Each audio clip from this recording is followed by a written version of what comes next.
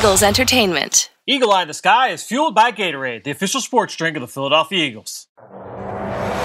Anything that moves, I don't care who it is. Let's go. Give me everything you got. Play fast, play hard. Let's beat these boys tonight in their house. It's party time. It's party time. Here we go. Touchdown! You're listening to the Eagle Eye in the Sky podcast. Now here's your host, Fran Duffy. That's Run of the Week, and we're good to go for Green Bay as the Eagle Eye in the Sky podcast, fueled by Gatorade, continues. I'm Fran Duffy, and as always, I think we've got a great show for you here on episode number 291. At the top of this week's show, we've got Chalk Talk, where I chat with Ben Fennell about the Eagles' Week 13 battle at Lambeau Field against the Green Bay Packers. We'll talk about the matchup, things that will come into play for this game, and I also want to take a little bit of a step back, look at some of the schemes that they employ and what exactly make them work. We'll hit on all of that right at the top of the show in Chalk Talk. After that, Ben and I will go through our scouting report segment. And this week, I wanted to focus on one of the best players on the Green Bay Packers, and that's pass rusher Za'Darius Smith. How is he going to impact this game on Sunday afternoon? How does he factor into the team's pressure package? How has his game changed since his days at Kentucky? We'll cover all of that in scouting report. The show does not end there, though, because at the end of the show today, I also caught up with Eagles linebacker Alex Singleton to talk about his athletic background and how he's gotten to where he is today in the middle of the Eagles defense. Before we get there, though, just a couple of things I want to make sure I remind you guys. Best way, number one, to support us, to go on to Apple Podcasts or Stitcher, leave us a rating, leave us a comment. If you leave a question, I'll be sure to respond to it right here on the show. If you enjoy my conversations with Ben here every single week, then make sure you go and subscribe to the Journey to the Draft podcast. You can go find that wherever podcasts can be found. It's that time of year. The college season's coming closer to an end. The NFL season's getting a little bit closer to the end. You may be starting to wonder, who are some of the top prospects that are going to be available next spring? We have got you covered over on the Journey to the Draft podcast. You know, myself, Dane Brugler, Ben Fennell, Ross Tucker, twice a week, every week. And by the way, one of my favorite parts of Journey to the Draft podcast this year, we've worked in a new segment. It's called Scout Stories. Every single week, I talk with a current Eagles college scout and discuss a current player that's on the Eagles from back when they came out of college and entered the draft. We wrap it up with some big takeaways and good discussion about the position in general. This week, I caught up with Eagles Director of College Scouting, Anthony Patch, to talk about Eagles running back Corey Clement when he was coming out of Wisconsin. Here's a chunk from that interview. All right, joining us to talk about Eagles running back Corey Clement is Senior Director of College Scouting, Anthony Patch. And Patch,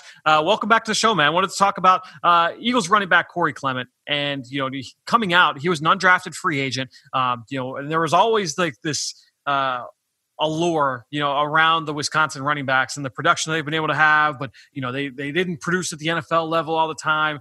I'm interested to kind of get your memories on scouting Corey and your experiences with him leading up to the NFL draft. Yeah, Corey had a really, unfortunately for Corey at Wisconsin, he was hurt, up to his last year, basically. I mean, he had a procedure a couple of times, and so really his lone year was his last year, but he made the most of what he had that last year at Wisconsin. And, he kind of fell through the cracks going undrafted, because of the injury history probably, and just his testing numbers weren't great. But, he's a local kid. He was a highly touted kid, obviously, going to Wisconsin. And it's unfortunate he had the injury history going into at Wisconsin. Otherwise, he would have been drafted for sure. But, he ran I think 1,300 yards in his last year and only season starting at Wisconsin that year. Yeah, he was a guy, too, like I mentioned, when you have those that history, going back to, Ron Dayne at Wisconsin. And, so many guys that have been so productive in that school despite the change in coaching staffs, despite the change in systems.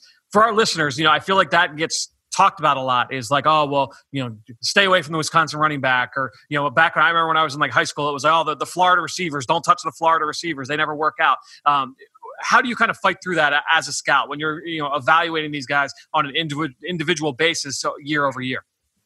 Yeah, he just, I don't know. And Corey had a great senior year, and I think he just got floated out because, the injuries, and he didn't test well.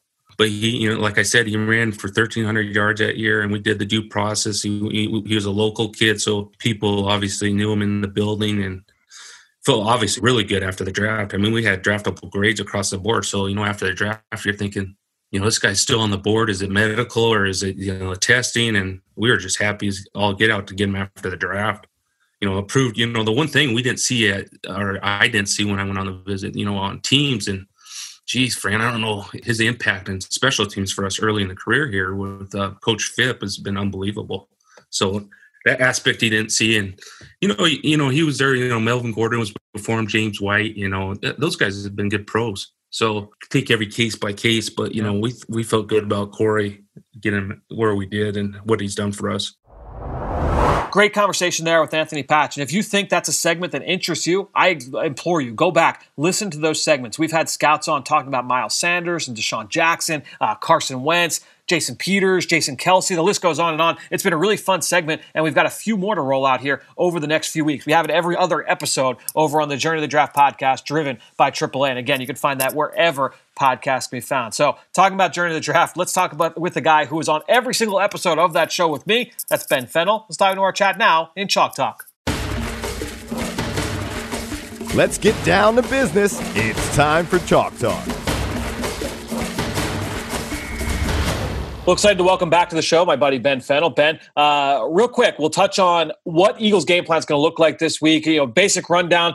We talk about the Green Bay Packers offense and what they do in the pass game with obviously Aaron Rodgers, but namely Davante Adams. And Greg said it earlier this week here on this show, but also said it on Eagles' game plan. He feels Davante Adams the most well-rounded receiver in the NFL with everything that he brings. And we decided, you and I kind of decided to focus in on his usage and where they line him up all over the formation and how those tight splits can really be beneficial for both Aaron Rodgers and for Davante Adams. That was something you and I touched on last week here on the show with the Seattle offense and those tight splits. So you can go back, listen to last week's episode and see really why that can be so impactful against defenses. And then on the other side of the football, talking about that pass rush package with Zadarius Smith, Preston Smith. You put Smith on the inside as a 3 technique and have him working against guards. But overall, just kind of, big kind of takeaways, overarching takeaways from those two topics and, going into this matchup overall. Yeah, this is a fun matchup that seemingly we get almost like every year. Just ends up that way. There's a lot of carryover from players and coaching staffs and styles and draft tendencies, a lot of deep conversations between these two teams. But a lot of attention on Davante Adams, who's really solidified himself in the last 2 seasons as a perennial top 5 receiver, not only from his fellow receivers, but cornerbacks, given their admiration and praise for him as well. And his whole arc and career trajectory is a really interesting study as well. There's so many interesting things with Davante Adams, from him being a relatively slow 4.55 type of receiver coming out of Fresno State, really struggled his first year or two to catch the ball and be consistent. And it really mirrored the way Nelson Aguilar, is early in his career. The Eagles struggling early on to just straight catch the football, really, lost some confidence, but each of them have really ascended later in their careers. But Davante Adams, his ability to win all over the field is as diverse as any receiver in the NFL. That's winning inside, outside, left side of the formation, right side of the formation, number 3 in trips, slot, and then against all levels of the defense. So the quick game, the intermediate, the deep stuff, the double moves, beating press coverage, off coverage, zone savviness. This guy every week, there's been a couple games where I've profiled it where I said he hit the equivalent of the receiver cycle. Because he literally beat every type of coverage at every level of the defense from every spot on the field. And then his releases, stems, breaks, double moves. I would implore anyone to go watch his film session where he sits down and talks with Brian Baldinger and really goes down through a lot of his process. He knows he's not a Blazer. And that's what makes his craftiness and the technician aspect of it so much more impressive. And to hear him talk about Keenan Allen and all these other guys around the league that he's taken certain aspects from, it's just a really fun study and player. So I guess you follow this Packers team very, very closely. You write about them for The Athletic. When you look at that arc, that career arc for Davante Adams, I think that's kind of an important thing, an important takeaway for the listeners is, year 1, even year 2, right? I mean, there was not thought that Davante Adams was going to work out, and now he has turned into one of the best, if not the best receiver in football. It used to be, Ben, I remember years ago when I first started writing about the NFL, I did a lot of fantasy football writing, back for like Yahoo Sports and Pro Football Weekly. This is back like mid-2000s, 2004, 2005, 2006. I remember specifically writing articles about like year 3 for wide receivers is the breakout year. That's, those are the kind of guys you target in fantasy football, right? And I feel like that has kind of gone away as we've seen some receivers come in and have some success. And certainly there are those guys, but receiver's a tough position to go from college to the NFL. So it's kind of interesting. I guess that kind of being the takeaway there. You can't give up on a guy too early, especially at the receiver position. Yeah, no question. And I feel like the guys that flashed immediately are the ones that we now set these broad expectations for, that we want results immediately. But they're more of the outliers, in my opinion. Yep. I think it takes a maturation process, and a lot of it's how you're used and the positions you're put in and what you're asked to do. And obviously the things, 2 years ago that Deebo Samuel was being asked to do was different than some of the outside receivers. And some things are more translatable from the college game to the pros. And I'm thinking, Fran, when you're talking about that mid-2000s era and into 2020, I feel like the receiver position has become one of the more translatable positions from Saturday to Sunday. I can get production and results out of that player faster than maybe another position. I think that's a lot to do with the schemes we're seeing on Saturdays now bleeding into Sundays. Very similar types of offenses, and the roles of the receivers are obviously then mirrored on Sundays. So that's a deeper conversation, I think, but really fun just to study the trajectory and the expectations of these players that you draft. And I think a part of that, it comes down to, and it's something we talk about all the time over on the Journey of the Draft podcast, is that, you find what a player does well. How do we put him in those positions? The Eagles just played DK Metcalf last year as a rookie. A lot of DK Metcalf's routes were the same things that you saw him do at Ole Miss. We talked about the limited route tree with him, but he lined up on the left side of the formation very often for Seattle, and that's what he did at Ole Miss. And he ran a lot of slants, screens, go balls. Slants, screens, go balls. Like, hey, we're going to ask him to do the same things, and then we'll gradually work them in. And that's what they've done. And see, now you see a little bit more expansive route tree. You see him line up in the slot. You see him line up on the right side. And it's a similar kind of thing. You mentioned Deebo Samuel. Like, San Francisco 49ers are not having Deebo Samuel run isolation routes outside the numbers to try and create his own separation. They're finding ways to get him the football on the run and really accentuate his strengths. We talked about it with his Cooper Kupp, Cooper Kupp with the Rams. Like we talked about it right here on the show back in week 2. Like, not good against press coverage coming out of college. All right, we're going to line him up in stacks and bunches, and we're going to get him free, and we're going to let him kind of get up to the second level and then use him as a route runner, and then we'll ask him to create a separation. It's all we're just stuck in this world of comparative analysis, though. So if DK has a big rookie season, it's comparing him to the other rookies, and if you don't live up to that, you're a bust after year 1. So whether it's Jalen Reagor, JJ Arcega-Whiteside, Rashawn Gary, whoever it is, you don't have to write their story after year 1. Some of these guys take time to develop and mature, and whether it's their body, their brains, whatever it is. Some just had a baby, and life is happening fast. Right. We're so quick to just anoint somebody or bury somebody immediately. We have to have a stance, and it has to be a polar. It has to be either all the way over here or all the way over here. I love looking at Devontae Adams and say, you know what? Slow down, everybody. All right. You don't have to label them after year 1. It's a development. It's a maturation process. Have some patience. So let's go. We're going to take this a little bit differently than what we've normally done. We're not going to do, individual matchups and things left on the cutting room floor from game plan. What we're going to do is we're going to kind of look at this matchup. We're going to look at this Green Bay Packers team and ultimately how the Eagles will look to defend them on both sides of the football and how to attack them. But I want to pick a couple of different elements that I think will be impactful in this game and just kind of dive into the whys. Why do teams do it this way? What is the goal here? And ultimately, how does the opponent try to limit that? And the first thing, I think, you and I, we talk, obviously we watch a lot of football together. We watched a ton of film together over the years. One thing gets your motor running faster than anything else is running backs running routes out of the backfield vertically downfield. So, wheel routes, sail routes, rail routes, anything where a running back is releasing from the backfield and getting to the second and third level gives you a lot of juice. And the Green Bay Packers, maybe more so than anybody in football right now, are using running Aaron Jones, Jamal Williams, getting those guys out of the backfield and down the field. I want you to talk about why you feel running back verticals are such an effective tool for an offense and why they're so tough to deal with. Releasing these running backs vertically is near and dear to my heart. It's something we've seen across the league over the past couple of years really catch fire. And first and foremost, it's using that personnel. The running back position is traditionally one of the more explosive players on the field.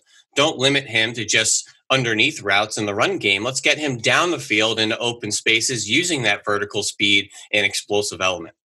The other aspects of releasing from the backfield are a couple schematic things. Really tough to jam these players. You typically would have to designate a defensive end or a pass rusher to leave his assignment to bump that releasing back and then go rush the passer and the back runs his route. We've seen that around the league, but it's very tough to do because you're subtracting a pass rusher away from obviously trying to attack the quarterback. The other thing is you're attacking defenders from depth. So if the running back is 7 yards behind the quarterback and the linebacker is 5 yards off the line of scrimmage, you're approaching that defender with space and from depth. That allows you to build up speed while attacking him. And just imagine a receiver with a press corner nose to nose. You don't have that with a running back.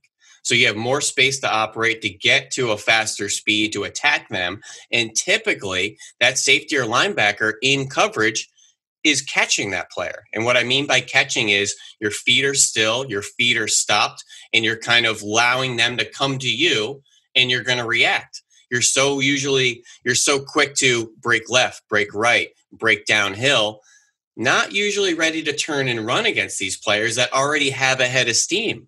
So there's a lot of schematic aspects of just the human natures of one player still, another player running full speed at him, putting him in a serious conflict of movement patterns. So I love just those kind of aspects. There's some other schematic aspects because that route is delayed coming out of the backfield. You're typically the second or third route through coverage. Yep. So the coverage is already defined by that point. So typically those wheels and those seams and those sails are going to be the second or third route through the zone that end up coming wide open. A lot of different layers and aspects to it, but it's something that's been around the league for 3, 4, 5 years now, and it's getting more and more creative. I was glad you brought up that last point because I feel like that part is almost like not talked about enough. From a media standpoint, is that it's not only you get the matchups and it's man-to-man against a linebacker or safety or whoever it is, appeal player, Yeah, it's a whole nother aspect. It's just the running back against you have a better matchup there. Yeah, no question. But then you factor in, like, you go back to the Boston Scott touchdown that won the game for the Eagles against the Giants. Like, the Giants had a bracket coverage going. If they had known on a whiteboard, hey, they're going to get a vertical route coming out of the backfield, that's probably accounted for with the bracket. But since that, all those other routes have already expressed themselves, and the running back is last into the second level. Just like Corey Clement in the Super Bowl. They doubled Ertz. Yep. If they had seen Corey Clement release when Ertz released, they would have accounted for him. Yeah. So it's tough to account for that when you're looking at that from a pure coverage standpoint. So flipping this around now for the Eagles defense, what does this mean for them? How do you account for that? To me, look, going into this matchup, you know that this is a effective tool in the toolbox for Matt LaFleur and for Aaron Rodgers. So the safeties, the nickel corners, the linebackers, they're going to have an idea. Hey, like this is something that could be coming our way, but you've got to be aware of where those backs are at all times. When you're in zone coverage, when they're in man, it's going to ultimately come down to, like, you got to be able to hang in the hip pocket of the running back when he's working vertically. Yeah, and there's some technique aspects. When you're in man coverage, you got to play on your toes. You got to keep your feet moving, ready to break, and be aware that this route, whether it's an option route or a choice route or even a design route, can go vertically. You have to have that aspect of thinking, I have to turn and run here. If it's zone coverage, just honoring and playing discipline in your zone coverages and knowing that second or third route through the zone is typically going to attack that vulnerability. Yep. But there's some negatives as well. So everything has a pro and a con to it. Some of the negatives of releasing that backfield, you're at negative depth. So that means it takes time to get into the defense. And then if you want to get into the second or third level, Fran, that's even more time. Yep. So where's the negative there?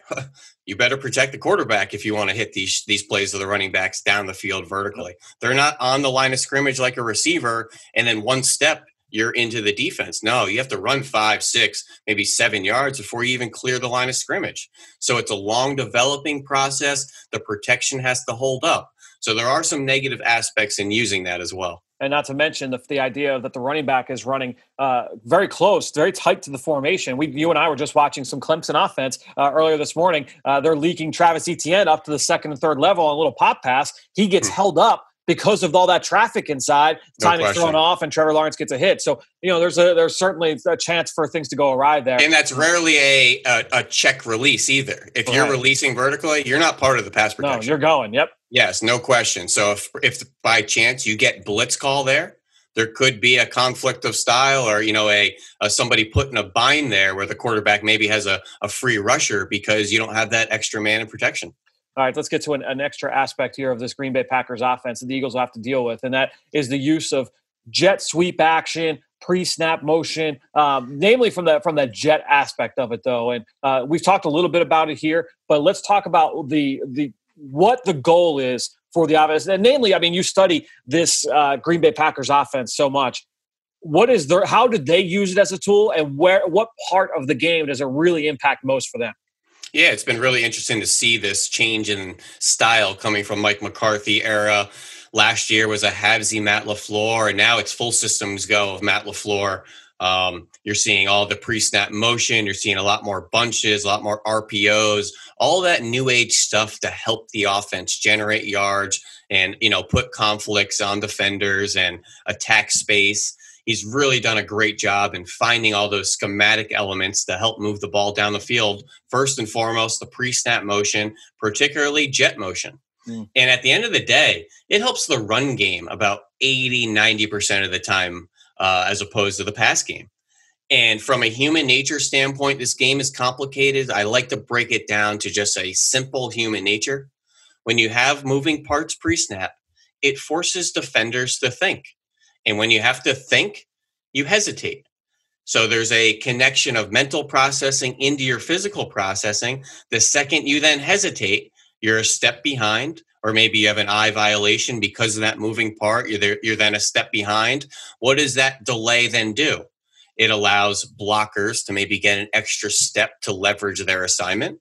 It could maybe create hesitation and literally create a seal in the defense or a lane in the defense to attack via the run game.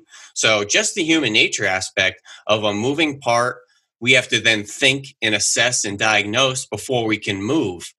So first and foremost, it just causes you to think out there.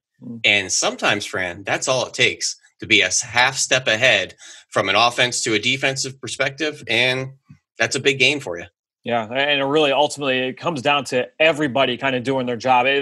It's funny because we see so much of it now around the NFL, and so for that reason, we see a lot of those clips kind of circulating on Twitter, and what leads to this play's success. And you'll see everybody blamed on jet sweeps. You'll see defense, the unblocked defensive end, he's got to make that play. The linebacker play side, he's got to make that play. The safety from depth, he's got to make that play. Why isn't the corner making that play? Look, it depends on the construct of the play. Each of those are there's little wrinkles here and there depending on the offense and the execution of the play. But ultimately, all of these guys have got to be on their P's and Q's in order to fit the run. I know it's an exotic kind of run. It's not a normal just hand it off to the back and it's going to be a gap scheme between the tackles. It's not that kind of run, but it requires everybody to be gap sound with their assignments and making sure that they're not reacting to something else. You've got to just do your job within the run fit. Yeah, and without going too deep, always like to be fair and paint the full picture. Some of the negatives of jet motion, first and foremost, you don't typically see it when teams are behind or in hurry up. Why? Because it takes time. So you have to key that guy to go across the formation first, just a couple extra seconds pre-snap there. So if you're a team that plays a lot of tempo, you're going to use a little bit less pre-snap motion. No question, because then you're allowing the defense to catch a breath and have a couple extra seconds pre-snap. Yep. Couple other aspects of that pre-snap motion. Some quarterbacks, traditional 90s, early 2000s, didn't like motion because what motion does on the offense, movement on the offense will sometimes change the picture on the defense. Quarterbacks like Peyton Manning didn't want the defensive picture to change, because it was tougher to assess what they were doing if they had moving parts. We have moving parts, you have moving parts. What happens from pre-snap to post-snap? And the same thing goes for offensive linemen, which I've heard more of today, in saying, I put my hand in the turf, I blinked, and the picture changed because we had motion. So all of a sudden, my blocking assignments and angles and tracks change based on man schemes, gap schemes, zones, whatever they're running there. But long story short, the picture changes. So the assignments change, your eyes change, things like that. Other aspects, you have a jet motion receiver. Typically, he's not using a route combination. Yep. He's kind of already taken away. From the route. Yep. We're starting to see some creativity, some jet into a takeoff up the field, things like that. It's really starting to evolve. But there are some negative aspects too. And I always like to paint the fair picture because everyone's going to say, well, if it's so great, why isn't everybody using it? Well, different strokes for different folks. So pros and cons to everything. And Aaron Rodgers historically was one of those guys that kind of fought it initially, right? He did not want that pre-snap motion for the reasons that you kind of illustrated. You talked about one aspect of it that we're starting to see a little bit more. The Eagles have used it a little bit. I think back to the long play by John Hightower. They brought him in jet motion from right to left and then sent him on a takeoff route immediately. The reason why that's so effective for an offense is that basically, if you're a zone team from a coverage standpoint, if you play a lot of pattern match zone, you're going to have different rules based on the coverage call. So, and a lot of that will change depending on what the offensive formation is. Your rules are going to be different in pattern match cover 3 if you're seeing a 3-by-1 set versus a 2-by-2 set. Well, if you use those jet motions and that receiver is going to release vertically, what was a 2-by-2 just like that changes to a 3-by-1, and you have to know all of your checks on the fly as you're moving and dealing with however those routes deploy themselves. And so that also can become a little bit of an issue at times. Amazing to talk for 5-10 minutes and not say horizontal stretching either. No question. Stretching the defense horizontally, making them guard every bit of grass left to right. We're so used to talking about vertical spacing, taking the top off the defense, stretching the defense. You could stretch them laterally as well, and that typically will then stress zones and open up other players because of that stress and spacing they have to cover. All right, so a lot to unpack there. And one of the things we talked about was the Aaron Rodgers, wasn't really embracing the pre-snap motion stuff early on. Well, he's executing it at such a high level. This is some of the best Aaron Rodgers I've ever seen. He's certainly going to be on the short list for the MVP vote when the season is done. Tell us, as someone who has watched every Aaron Rodgers snap since from the start of his career till now, how has he evolved, especially over the last few years? Because you and I have watched a lot of his film together over the years, especially in the last 4 or 5 years, and there was a lot of head scratching. There was a lot of what was he thinking on this one? Why did he take this sack? Why didn't he throw this ball? Why did he throw this pick? Why is he running here? This receiver's wide open. This is exactly what the play was designed to do. That's not really the case as much this year. So take us through how you kind of view that and his evolution under this system here with Matt LaFleur. All right, really quick, just going through it, in a linear fashion. We all know Aaron Rodgers blessed us all with amazing plays out of structure improvisationally for 8 to better part of a decade, 8 years to a decade. Won a Super Bowl, an MVP. We've seen it. Great results. Suddenly, as you're getting older and you had the knee injury a couple years ago and the collarbone and maybe not as fleet of foot, when you get older in your career, in your mid-30s, late 30s, 40s, you don't hold the ball longer. That's not how it works. Any quarterback that has success into the twilight of his career, whether it's Kurt Warner, Peyton Manning, Tom Brady, Drew Brees, they're pocket passing assassins that win with their mind and their experience. There's nothing they haven't seen. They know there's vulnerabilities in defense, and they're going to find it. Yep. They know where it is. But Aaron still relied on his improvisational, out-of-structure process, which no longer started to produce the same results. So then we started to look at the process of it and say, why didn't he make that first read? Why is he trying to escape a clean pocket? Why didn't he make this throw? And we look at his stats at the end of the season and say, oh, he barely threw any interceptions, because we aren't grading the throws and the decisions he doesn't make. Yep. So for a number of years, he was a little greedy. He wanted plays to break down. He held on to the ball, but suddenly we weren't getting the results anymore. So we had to study the process, and we started to say, what is he doing? He needs to be a pocket passing quarterback distributor first. You don't rely on improvisation as a primary skill set. And I've said that over the years. That's a secondary skill set to solve a problem. And I've always said, kind of tongue-in-cheek, Aaron Rodgers' highlights are from the pocket. And that's me saying, stop running around. Use your arm. Play from the pocket. And that's what we've seen last year into this year in the change of Aaron Rodgers. The more willingness to play within structure, within rhythm and timing of the offense. He's on pace right now for his career best time to throw, which is a great metric from PFF. He's on pace for the fewest scrambles of his career. I mean, last week, Fran, he had 4 touchdowns. It looked like an awesome game. they're for just over 200 yards on 21 completions. They ran 39 times for almost 200 yards. Yep. This was elite game manager Aaron Rodgers, and that is not a negative. You know who wants a game manager? Everybody. And he's doing it at a very, very high rate. He's got 7 games this year with no turnover-worthy plays. He's taken the fewest quarterback hits. They're running the ball. He's executing on third down, play action. When you run the ball well, he gets the ball out of his hands. Typically, not a whole lot of sacks, not a whole lot of hits, not holding the ball anymore. And it's just refreshing to see because he can play till he's 44, 45 years old because he still has one of the most gifted right arms on the planet, even at this age. He's still accurate, and he's still a very, very good quarterback. You just need to change his style. And I think it's one of those conversations that really kind of went underneath the nose of national media and figuring out, is it Aaron Rodgers or is it all this problem around him and no first round receivers and where's the talent and the scheme, and seemed to be everybody but him. But he was part of the problem, and now he's fixed it. And I think it's a great, great story for 2020. And I think it's a takeaway. Like, to me, like, all the analysis of Carson Wentz, and Carson Wentz obviously is not playing well, right? We know this. I'm not like breaking news there. I think ultimately when you talk about Carson Wentz and you say, like, okay, is he a quarterback who is not playing well, or was everything we saw 3 years ago a mirage? I would absolutely argue option A. I think he's a good quarterback that is not playing well right now. And I think when you look at Aaron Rodgers, the way that he played up until this year he was not playing the quarterback position at an extremely high level. And even, like, I remember there were games where he would throw for like 3 touchdowns and 330 yards, and PFF, and you could argue PFF grades. I'm not going to sit here and pound the table for PFF grades, but they would grade him as like one of the worst quarterbacks of the week, and everybody like, well, these guys don't know what they're doing. But it was because of that. It was because he was not playing the position at a level where you would say, like, oh man, like, he is, he's executing everything the way you want it to be drawn up. That had not been the case.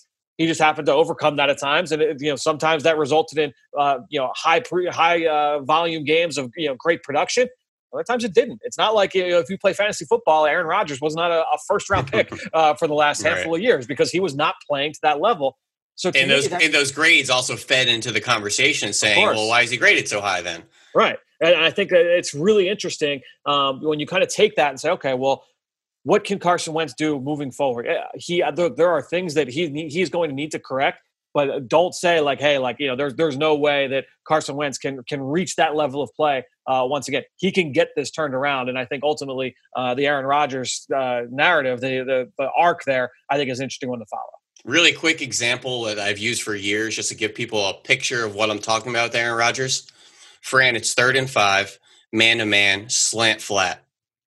Let's just say the guy guarding the slant falls down. Yep. It's wide open. The quarterback doesn't throw it, breaks the pocket, runs for 6 yards, and gets the first down. Does he get a positive grade or a negative grade? Right. So, I put this on Twitter a couple years ago. I'll let you have the floor here for a second. I was going to say, I feel like a lot of people would say that would be a negative grade. There are some that would say positive grade, but there are a lot of people that would say that's a negative grade. Well, it's actually the opposite. The number of people that say it's a positive because the result was first down. Positive. Yes, of course. He got 6 yards. But like I said before, you do not rely on improvisation as a primary skill set to execute a play. And if the primary objective was there and available and you didn't take it, you did not do your job as a quarterback. That's a negative grade every day of the week, in my opinion. And that's a great snapshot of the process versus results with Aaron Rodgers. The results were positive, but once those results stopped generating, we had to look at the process and what was going wrong. And I think it's really kind of night and day in 2020. And to clarify, I have the comparison Aaron Rodgers to Carson Wentz, what Carson Wentz is going through, it is not a perfect apples to apples comparison. This is, Carson there's other factors at play, and in terms of the things that he has to correct versus what Rodgers corrected, but same kind of idea. And that so you saw a lot of bad play from Rodgers. You'd say the same thing about Russell Wilson, Deshaun Watson, certainly as well. There are issues with young quarterbacks go through it. This is part of the development and the process. blessing of it all, Fran, is with just like when Aaron Rodgers was struggling, we never once said he doesn't have the ability. Yep. Right. And same to Carson Wentz. He still has the ability, folks. Yeah, no question. He's just, maybe it's, the confidence, the scheme, whatever it is. But it's just a confidence that everybody should have in Eagles world to say, you know what, you can still fix this because he has the ability. All right, well, let's quickly wrap this up with one of the highlights offensively for the Eagles this past week. I thought was a concept we've seen them run. And the reason why I brought this up was that watching the Packers, I've seen this concept run from the Packers a couple of times this year. And it was the play I'm talking about is the Dallas Goedert touchdown late in the first half, was late in the second quarter. Carson Wentz hits him in the middle of the end zone on what we call a stick nod return concept. So I just wanted to kind of paint the picture of what the play is. And if you can kind of take us through why you like it so much. Because to me, like, this is a play that when I think of Aaron Rodgers and the Packers, this goes back to when Mike McCarthy was there, they ran a bunch of simple, basic West Coast offense staple concepts. You mentioned slant flat. They'd run stick, they'd run double slant. I mean, ran all those basic quick game concepts, those two-man route concepts, and then they ran all of the double moves, all the complementary plays off of that. And I feel like stick nod return is a great example of that. It was effective for the Eagles on Monday night rather, and the Packers have used it throughout the course of this season as well. Take us through stick nod return and what it looks like. We're going to start getting a whiteboard on these podcasts here, Fran. But they're essentially two double moves. The stick nod is a more traditional double move and playing off of the stick route, which is literally 5-7 yards and turn around.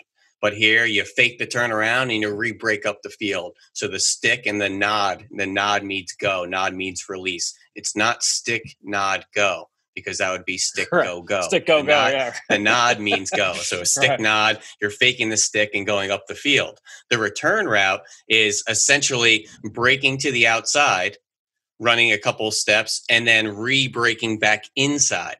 So if you could kind of visualize the stick nod on the inside and the return route just on the outside of it, they're both going to kind of put their foot in the ground at the same spot, break subtly to the right.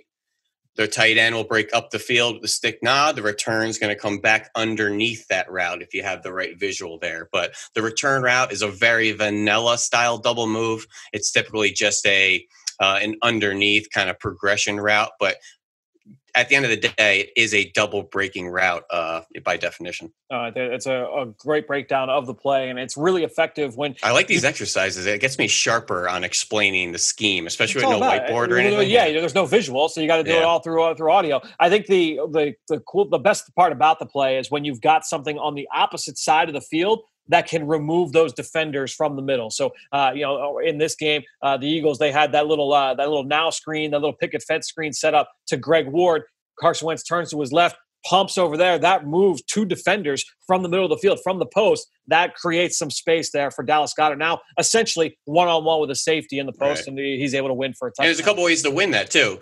If it's man-to-man, we love double moves just based on the double move essence. Yep. If it's zone coverage, we're essentially high-lowing that linebacker. If he runs up with the tight end on the stick nod, the return route's going to be open underneath.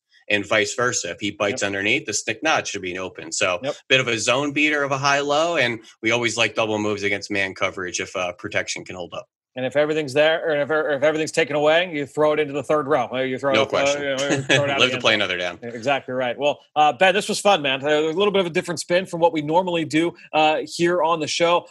Before we let you go, though, I'm not going to let you roll without some stats here. Give us a stat or two that you're kind of looking at as being pivotal to this game. Yeah, we talked about just this full deployment of Matt LaFleur's offense, Green Bay's offense, top 5, and bunches, stacks, motions, RPOs. We're going to see all that kind of easy offense generated. Eagles got to tackle well. They're going to make completions, try to get yards after catch. Eagles just have to rally and tackle. Bit of an interesting conflict here. I don't think people are realizing how dominant this Eagles defensive line is. They have the second most sacks, the third best sack rate, the fourth best pressure rate. And that's going to meet Green Bay's offensive line. That's taken the fewest quarterback hits this year, the best hit rate. I think Aaron Rodgers has only been hit 16 times in 11 games, which is remarkable considering Carson leads the league at, I think, 64 times, nearly 4 times as many.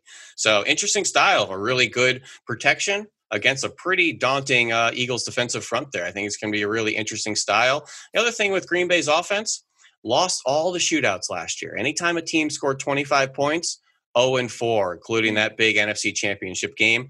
This year, when teams score 25 points, they're 3-3. Much more willing and able to win the high-scoring shootouts. You got to be able to win different style games.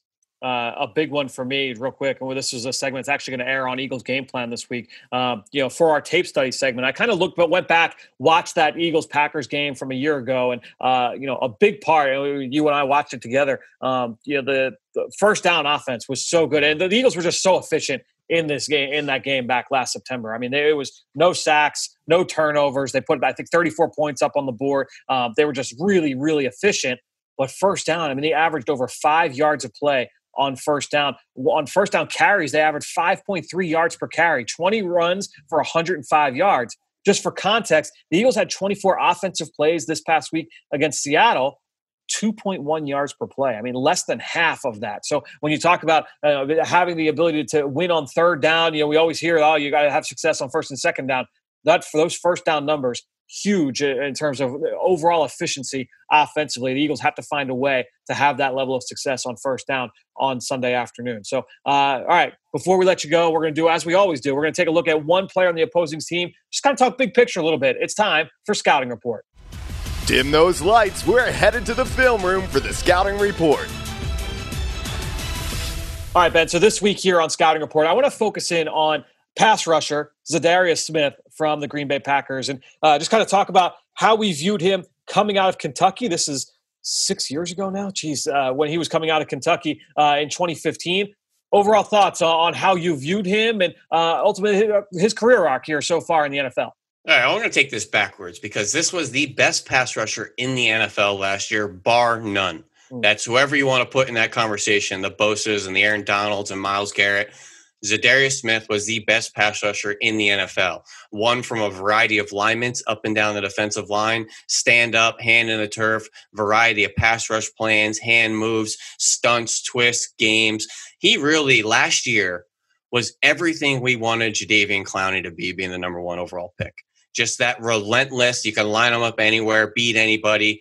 Really, really impressive player, particularly last year. But taking it back to his days at Kentucky, he was a big defensive end at 6'4", 275.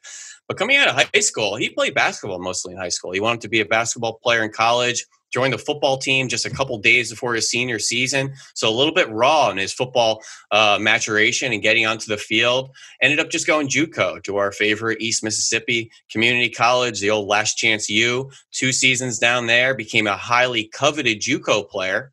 Was actually going to go to Florida State. A lot of people don't realize this. Florida State defensive coordinator Mark Stoops takes the head coaching job at Kentucky. Brings old Za'Darius Smith with him. So that's kind of how Za'Darius Smith, highly coveted JUCO kid, ended up at Kentucky. He was getting offers from Florida State and Auburn, some who's who around the country. Everybody remembers Bud Dupree, first-round pick. Well, Za'Darius was the opposite of him. Very quick off the ball, really good length, wingspan. You still saw the hand moves, the swims, the swats, the core strength. He'll fight with his upper body. He'll play through the whistle, really relentless. He'll even slide at 3-tech in college every now and then.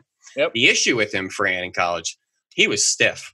He wasn't winning the high side rushes. He wasn't beating tackles with speed. Very raw as well as far as play ID and things like that. He could really kind of wash himself out of plays with any sort of misdirection, just for not being on the field a whole lot. Just didn't have a great flow and feel for certain schemes, particularly run schemes.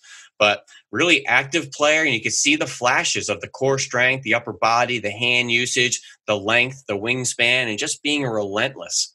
And I think that's all kind of bled into his times early with the Baltimore Ravens and these 1.5 seasons with the Packers so far. Yeah, I think, going back to my notes on him, you mentioned, he was kind of a late bloomer, didn't play football to his senior year. When you watch him, I saw him twice live. I saw him at the East-West Shrine Bowl, and he had a pretty good week down there. And then he was a late ad the week of at the Senior Bowl. So got to see him go down there, and he performed well late in the week as well. And that he actually was a player that, walking away from St. Petersburg, I was like, this kid looked pretty good, and honestly better than what I saw on film. Because on film, you mentioned the stiffness. You didn't see much of a pass rush playing, but as you mentioned, he was a raw player. He had not played a ton of games or a ton of balls. So ultimately, looking at his game, it was based off the natural strength and power that was there and his high motor. And you said, all right, that's something we can work with. He had some relatives that had played in the league. He had a brother who played with the Broncos. He had a cousin who played with the Giants. So there were some bloodlines there, guys that had been through the process a little bit. But this was a really interesting player that you're like, all right, well, can he put it together? And you talked early at the very top about watching him a year ago and all the different ways he was able to win, and just the well-developed pass rush plan, and the ability to win from multiple techniques. I mean, you did not see that at Kentucky. You see it now here, certainly with Baltimore, but then over the past year and change with the Green Bay Packers. So, looking at Za'Darius Smith and just trying to plot out his development, I think has been kind of a fun process, because he has turned into one of the most fearsome edge players in the NFL, and they also line him up inside a good bit. Yeah, and I think he ended up with an absolute blessing in disguise draft spot going in the 4th round to the Baltimore Ravens. Ends up with guys like Elvis Dumervil and Terrell Suggs, and even guys like Chris Canty, who were in the back half of his career, veteran presences around him to just learn the crafts and just become a better pro. And I really think he absorbed a lot of that kind of mentoring from the older guys. I just think that was a great situation for him. Took free agent money to Green Bay. Huge first season. A little slow starting in 2020. Mike Pettin really relied on those one-on-one rushes to win again. Preston Smith, not quite the same player he was last year. Rashawn Gary is ascending. Little slow with the pass rush as far as the first half of 2020, but definitely looks like it's picking up. So he is a guy that's not necessarily known for like elite first step, like get off the ball, fast twitch, like that's not like his bag. And that's what's kind of interesting to me. And I feel like my thought process on a lot of these guys has changed. You're going to get the freak show. I mean, Myles Garrett, we talked about a couple weeks ago, the way that he gets off the ball at his size is, kind of unheard of. But when you look at a large majority of these guys, I really feel like the power element, the ability to work through an offensive tackle, that's something that I feel is a little bit more important to me than maybe I would have thought 3-4 years ago. And I want to get the guy that's the souped up race car that's going to turn the corner and beat a guy and edge a guy quickly. I don't know that I value that quite as much as I do. Hey, who's the guy that can just work right through your pads? You see Brandon Graham work, week after week after week, year after year. He is not a pure like, hey, I'm going to blow by you and turn the corner. He is going to mix things up. There are times when he wins with a high side rush, but he's trying to work through you just as often. Well, Fran, in the same boat, I can't remember who was talking about. I think it was offensive lineman at Masterminds this year that I didn't get to, but they were talking about Nick Bosa or Joey Bosa. And they're like, listen, guys, this guy isn't the biggest guy, the strongest guy, the fastest guy. How does he win all the time? Hands, hands, hands, hands. And when I wrote down all of Za'Darius Smith's moves from last year, cross chop, double hand swipe, stab chop, club rip, speed to power. Tell you what, this guy led the NFL in pressures last year. Rarely won with speed. Yep. The Bosas, some of the best pass rushers in the NFL, rarely win with speed. They can obviously win the high side. Typically, they're doing that with some sort of hand usage. But you just hear all these top moves from Za'Darius. None of it's speed-based. So like you're saying about power, going from A to B, playing through offensive linemen, sometimes I want those guys as opposed to what I call runaround types. Yep. So we talk about that a lot and say, he's a runaround. He wants to just go around him. Sometimes I want those guys that are willing to go through you, and he could go outside, inside, through you, and have that three-way go. Yeah, even if you do like to be if you like to win with speed, like that's cool, but you have to show that ability to win with some kind of power, where you'll win low side at times. Because you think about who are some of the best pass rushers in the NFL right now. You go to Khalil Mack. He is going to win with power. You mentioned Joey Bosa. You mentioned, look at Danielle Hunter with what he can do with his long arm. J.J. Watt for years. Cam Jordan. T.J. Watt. T.J. Watt. You mentioned Za'Darius Smith. Frank Clark is going to run through you. B.G. Brandon Graham's going to go through you. Carlos Dunlap is going to go through you, right? But then you start getting, all right, well, who are the longer? Who are the other ones? Yeah. So you look at DeMarcus Lawrence. He wins with speed. But what has he developed over the last 3 or 4 years that has made wicked cross chop? That and two, he goes with that long arm and then goes long arm slap rip, right? So he's setting that outside move with that devastating long arm that he's got. So you've got to be able to establish yourself as a power rusher and show that you can work through. And I feel like that's what opens everything else up. You can't just be a pure runner. Well, are the speed rushers becoming the unicorns, the Von Millers of the world, the Robert Quinns? Is it the Harold Landrys of the world and saying, you know what, the runaround speed rushers, high side rushers, is that doing more harm than good? Are they running themselves out of plays too often? Or would you rather have a Bradley Chubb who, I'm a good run defender. I could play on early downs and suddenly I'm leading the NFL or NFL rookies in sacks. because I'm on the field all the time. Who are the pure speed guys now? I mean, would you say like it's Von Miller, Yannick Ngakoue, Justin Houston? Like who else would you say is that kind of guy in today's NFL? I mean, like Bud Dupree coming out of Kentucky was that guy, but he's developed into a good power rusher as well. Like I guess Robert Quinn would be a good example. He's kind of bounced around. He's on his third team in 3 years. Nice player, but again, he's kind of bounced around. That was the question with Brian Burns coming out of Carolina. He's done some really good, or coming out of Florida State rather, and he's done some good things so far. I mean, look at all the top pressures from last year, from Brandon Graham, Khalil Mack, Joey Bosa, Chandler Jones, Aaron Donald, Nick Bosa, Shaquille Barrett. I mean, none of these guys are runaround types. Yeah, Shaq Barrett, I think, is you look at it, he's like, all right, he's probably in that, and he worked with Von Miller for years in Denver. So in terms of like skill set wise, that would be. But again, that's the outlier, it seems, right? That's why I look at guys like Josh Allen out of Kentucky. That's just weird. We're going with another Kentucky pass rusher and say, these runaround types, man, I just worry about them. Yeah. I worry about his ability to play point of attack against the run. I worry about his ability to be on the field in early downs. Yep. And typically those edge rushers are a little light in the pants, whether it's Chris Rumpf out of Duke or Quincy Roche out of Miami this year, whoever it is. There's a bunch every year that they say flexible edge rusher. Is he going to be able to play the run? Can I play him on early downs? Typically, those speed rushers have those issues. No question. We talk a lot about all of those guys over on the Journey of the Draft podcast, which you guys can find wherever podcasts can be found. Ben, this was fun, man. We will talk to you here next week on the Eagle Eye in the Sky podcast, fueled by Gatorade. Experience the fastest internet and more in a snap. With Xfinity XFi, you get the speed, coverage, control, and security you need for the ultimate in-home Wi-Fi experience. Xfinity, proud partner of the Philadelphia Eagles.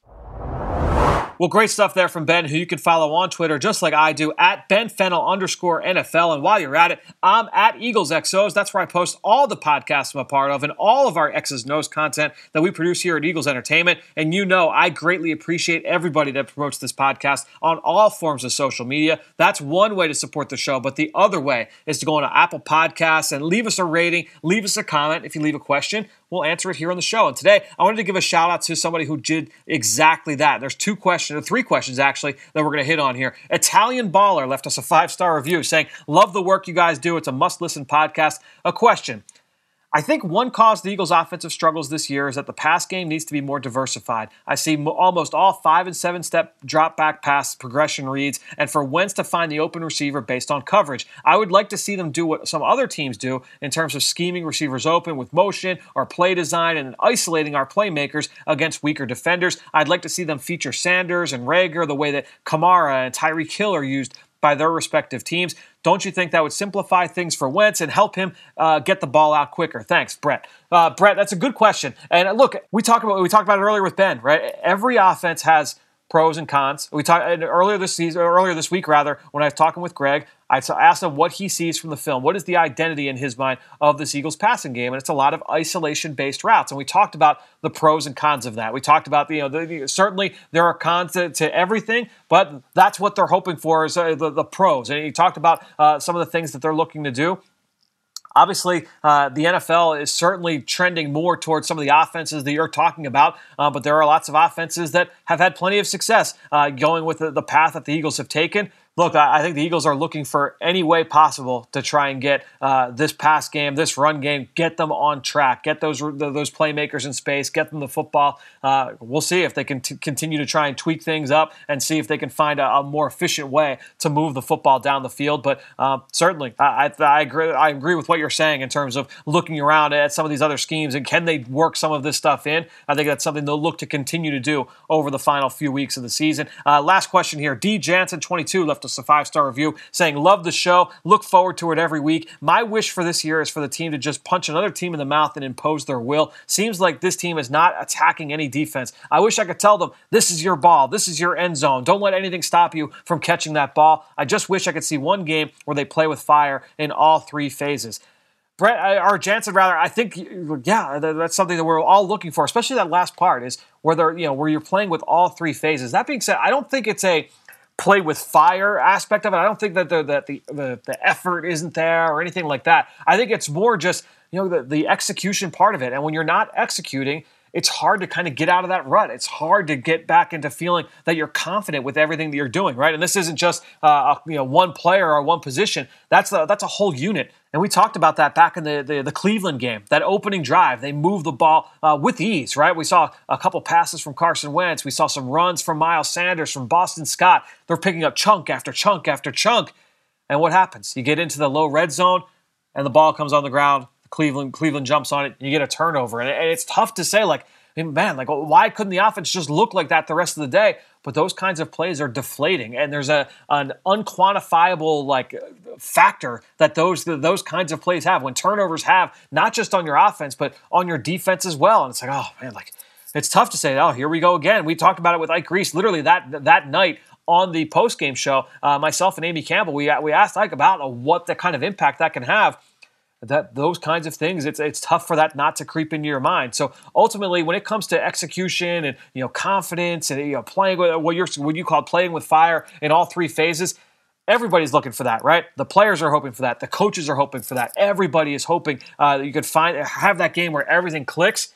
We just have to continue to hope that they can figure out a way to have that happen. Look, the clock is ticking now, getting closer to the end of this season. The Eagles no longer in first place in the division. They've got this tie that's in their back pocket. That's going to kind of make or break, essentially breaking a tie with any teams that they have at the top of the NFC East.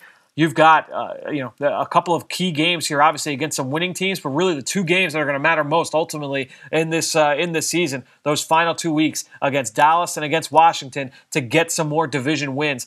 Those are going to be pivotal. The Eagles have got to clean things up by the time they get certainly to that 2-game stretch to end the 2020 season. So, Brett, Jansen, both of you guys asked great questions. Thanks so much to both of you guys for your support. And if you guys have any questions at home, we will always answer them here on the podcast. All right, to wrap up this show, I caught up with Alex Singleton to talk about his athletic career and his background getting to the NFL. Let's get to that interview right now. Well, excited to welcome in for our one-on-one Eagles linebacker, Alex Singleton. Alex, welcome, man. Thanks for joining us. Yeah, thanks for having me. All right, well, let's talk about your background before we get into the gridiron and talk about football. Take us back to young Alex. What was your first love as a sports fan, or what did you first start playing as a kid? I played a lot of sports, but always football. Football's been the number one dream my whole life. I have a picture. I don't know how old I was.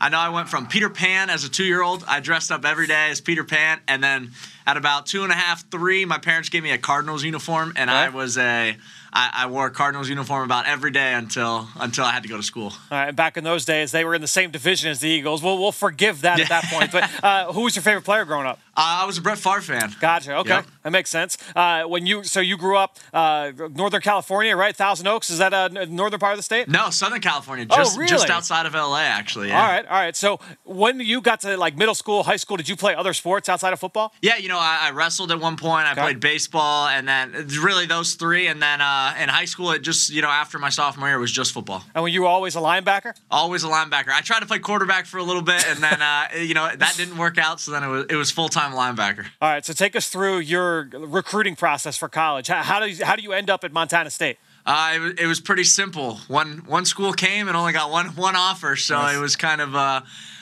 best opportunity I got. I went up to Montana for the first time in February. All I had was a snowboard jacket that was probably about as thin as this. So I remember freezing on my recruiting trip, and then I committed that weekend because it was the only offer I had, so I was going. So the initial plan I had read was that you were going to redshirt your first year, and then you kind of burned that redshirt just because of what you were doing on special teams. Was that something that was kind of the plan going in? Hey, you know what? I'm going to work my way to where they're not going to redshirt me? That's how you always want to go in, to camp as a college, freshman. But yeah, and it's not like now when if you only play, 5 or 6 games, you get that red shirt year back. So, back then, for them to burn your red shirt, halfway through a season was kind of a big deal. And I just remember one week one of the coaches came up to me and he was like, hey, we need you to play. And that was kind of it. And yeah, I think you always work, to be the best player you can and help your team win. And, it's obviously worked out full circle now, to where I'm at. And so, I'm more than thankful to have done that for that team. No question. And obviously, you, as you mentioned, it's all kind of worked out to where you've gotten to where you are in the middle of the Eagles defense right now. But take us through now, after college, that pre-draft process leading up. Did you go to all-star games? What was the pro day circuit like? Like, what was that pre-draft process like for you? Yeah, so no all-star game, none of that. I went straight home. I graduated that winter, so I got to go home right away.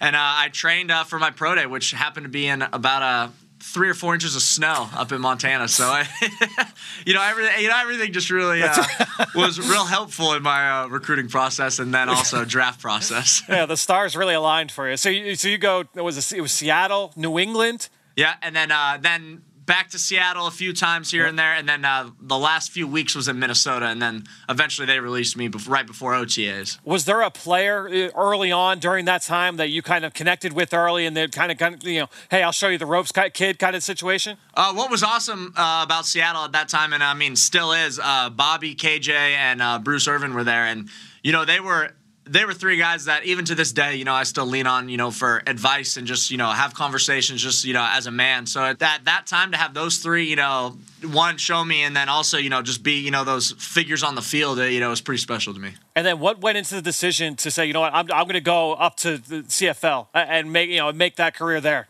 Yeah, during that season, I got my Canadian citizenship, and I knew I could be in the draft up there. So when Minnesota released me, I had been, cut in that season 13 times, and I was just like, I want to play football. So I just decided to, take my, go up to Calgary and take my chance up there. I'm assuming when you went up there, you brought a little bit more than the snowboarder's jacket this time. Yeah, after being in Montana for 4 years, I definitely had an arsenal of winter clothes. And then so now you come back to the NFL to be able to play. What was that opportunity like, and how did that come about? How did you end up here in Philadelphia? Yeah, so, the 3 years in Canada, I put everything into that. It was kind of, when you sign a 3-year contract, you don't really know how whatever's going to happen, whether your plans to ever come back in the NFL or not. 3 years is still a long time to, play any contact sport. And so, and luckily we won a championship my last season in Canada. And then so right after we had won, I had about a week of enjoying that. And then it was to the, kind of workout circuits again, kind of that,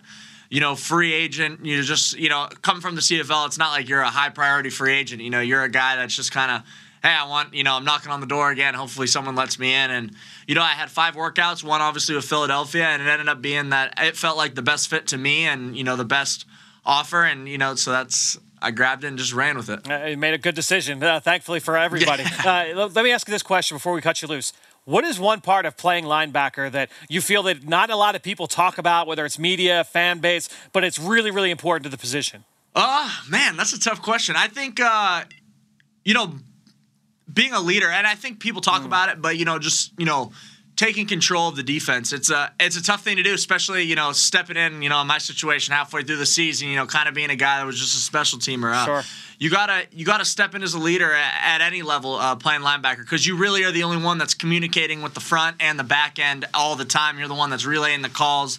And I would say that's the biggest thing. I think the media and everybody talk about it, but also I think that that's still the biggest thing that even is unspoken. And you growing up playing the position your entire life, there are so many people that will say, watch a college safety or, say, oh, you know what, we can move them over to linebacker. Do you feel like that's tough to be able to kind of learn how to be able to, be that field general? Yeah, and I think that's the toughest thing for people. It's because you can't just focus solely on yourself. You got to worry about all 11 guys around you because, if someone's not right to your left or someone's not right to your right, all of a sudden, you're out of 2 gaps instead of just, having a guy next to you. And so you got to be able to communicate with everybody. And I think it is tough when guys move. And, the guys that do it, man, hats off to them because, I've been doing this now for 20 years or so, and it's still tough. So the guys that do it halfway through a career is pretty impressive. Well, Alex, it's been a lot of fun to watch you play. Eagles fans really, really excited about you. Keep it going. We'll catch up with you later right here on PhiladelphiaEagles.com. Appreciate it. Thank you.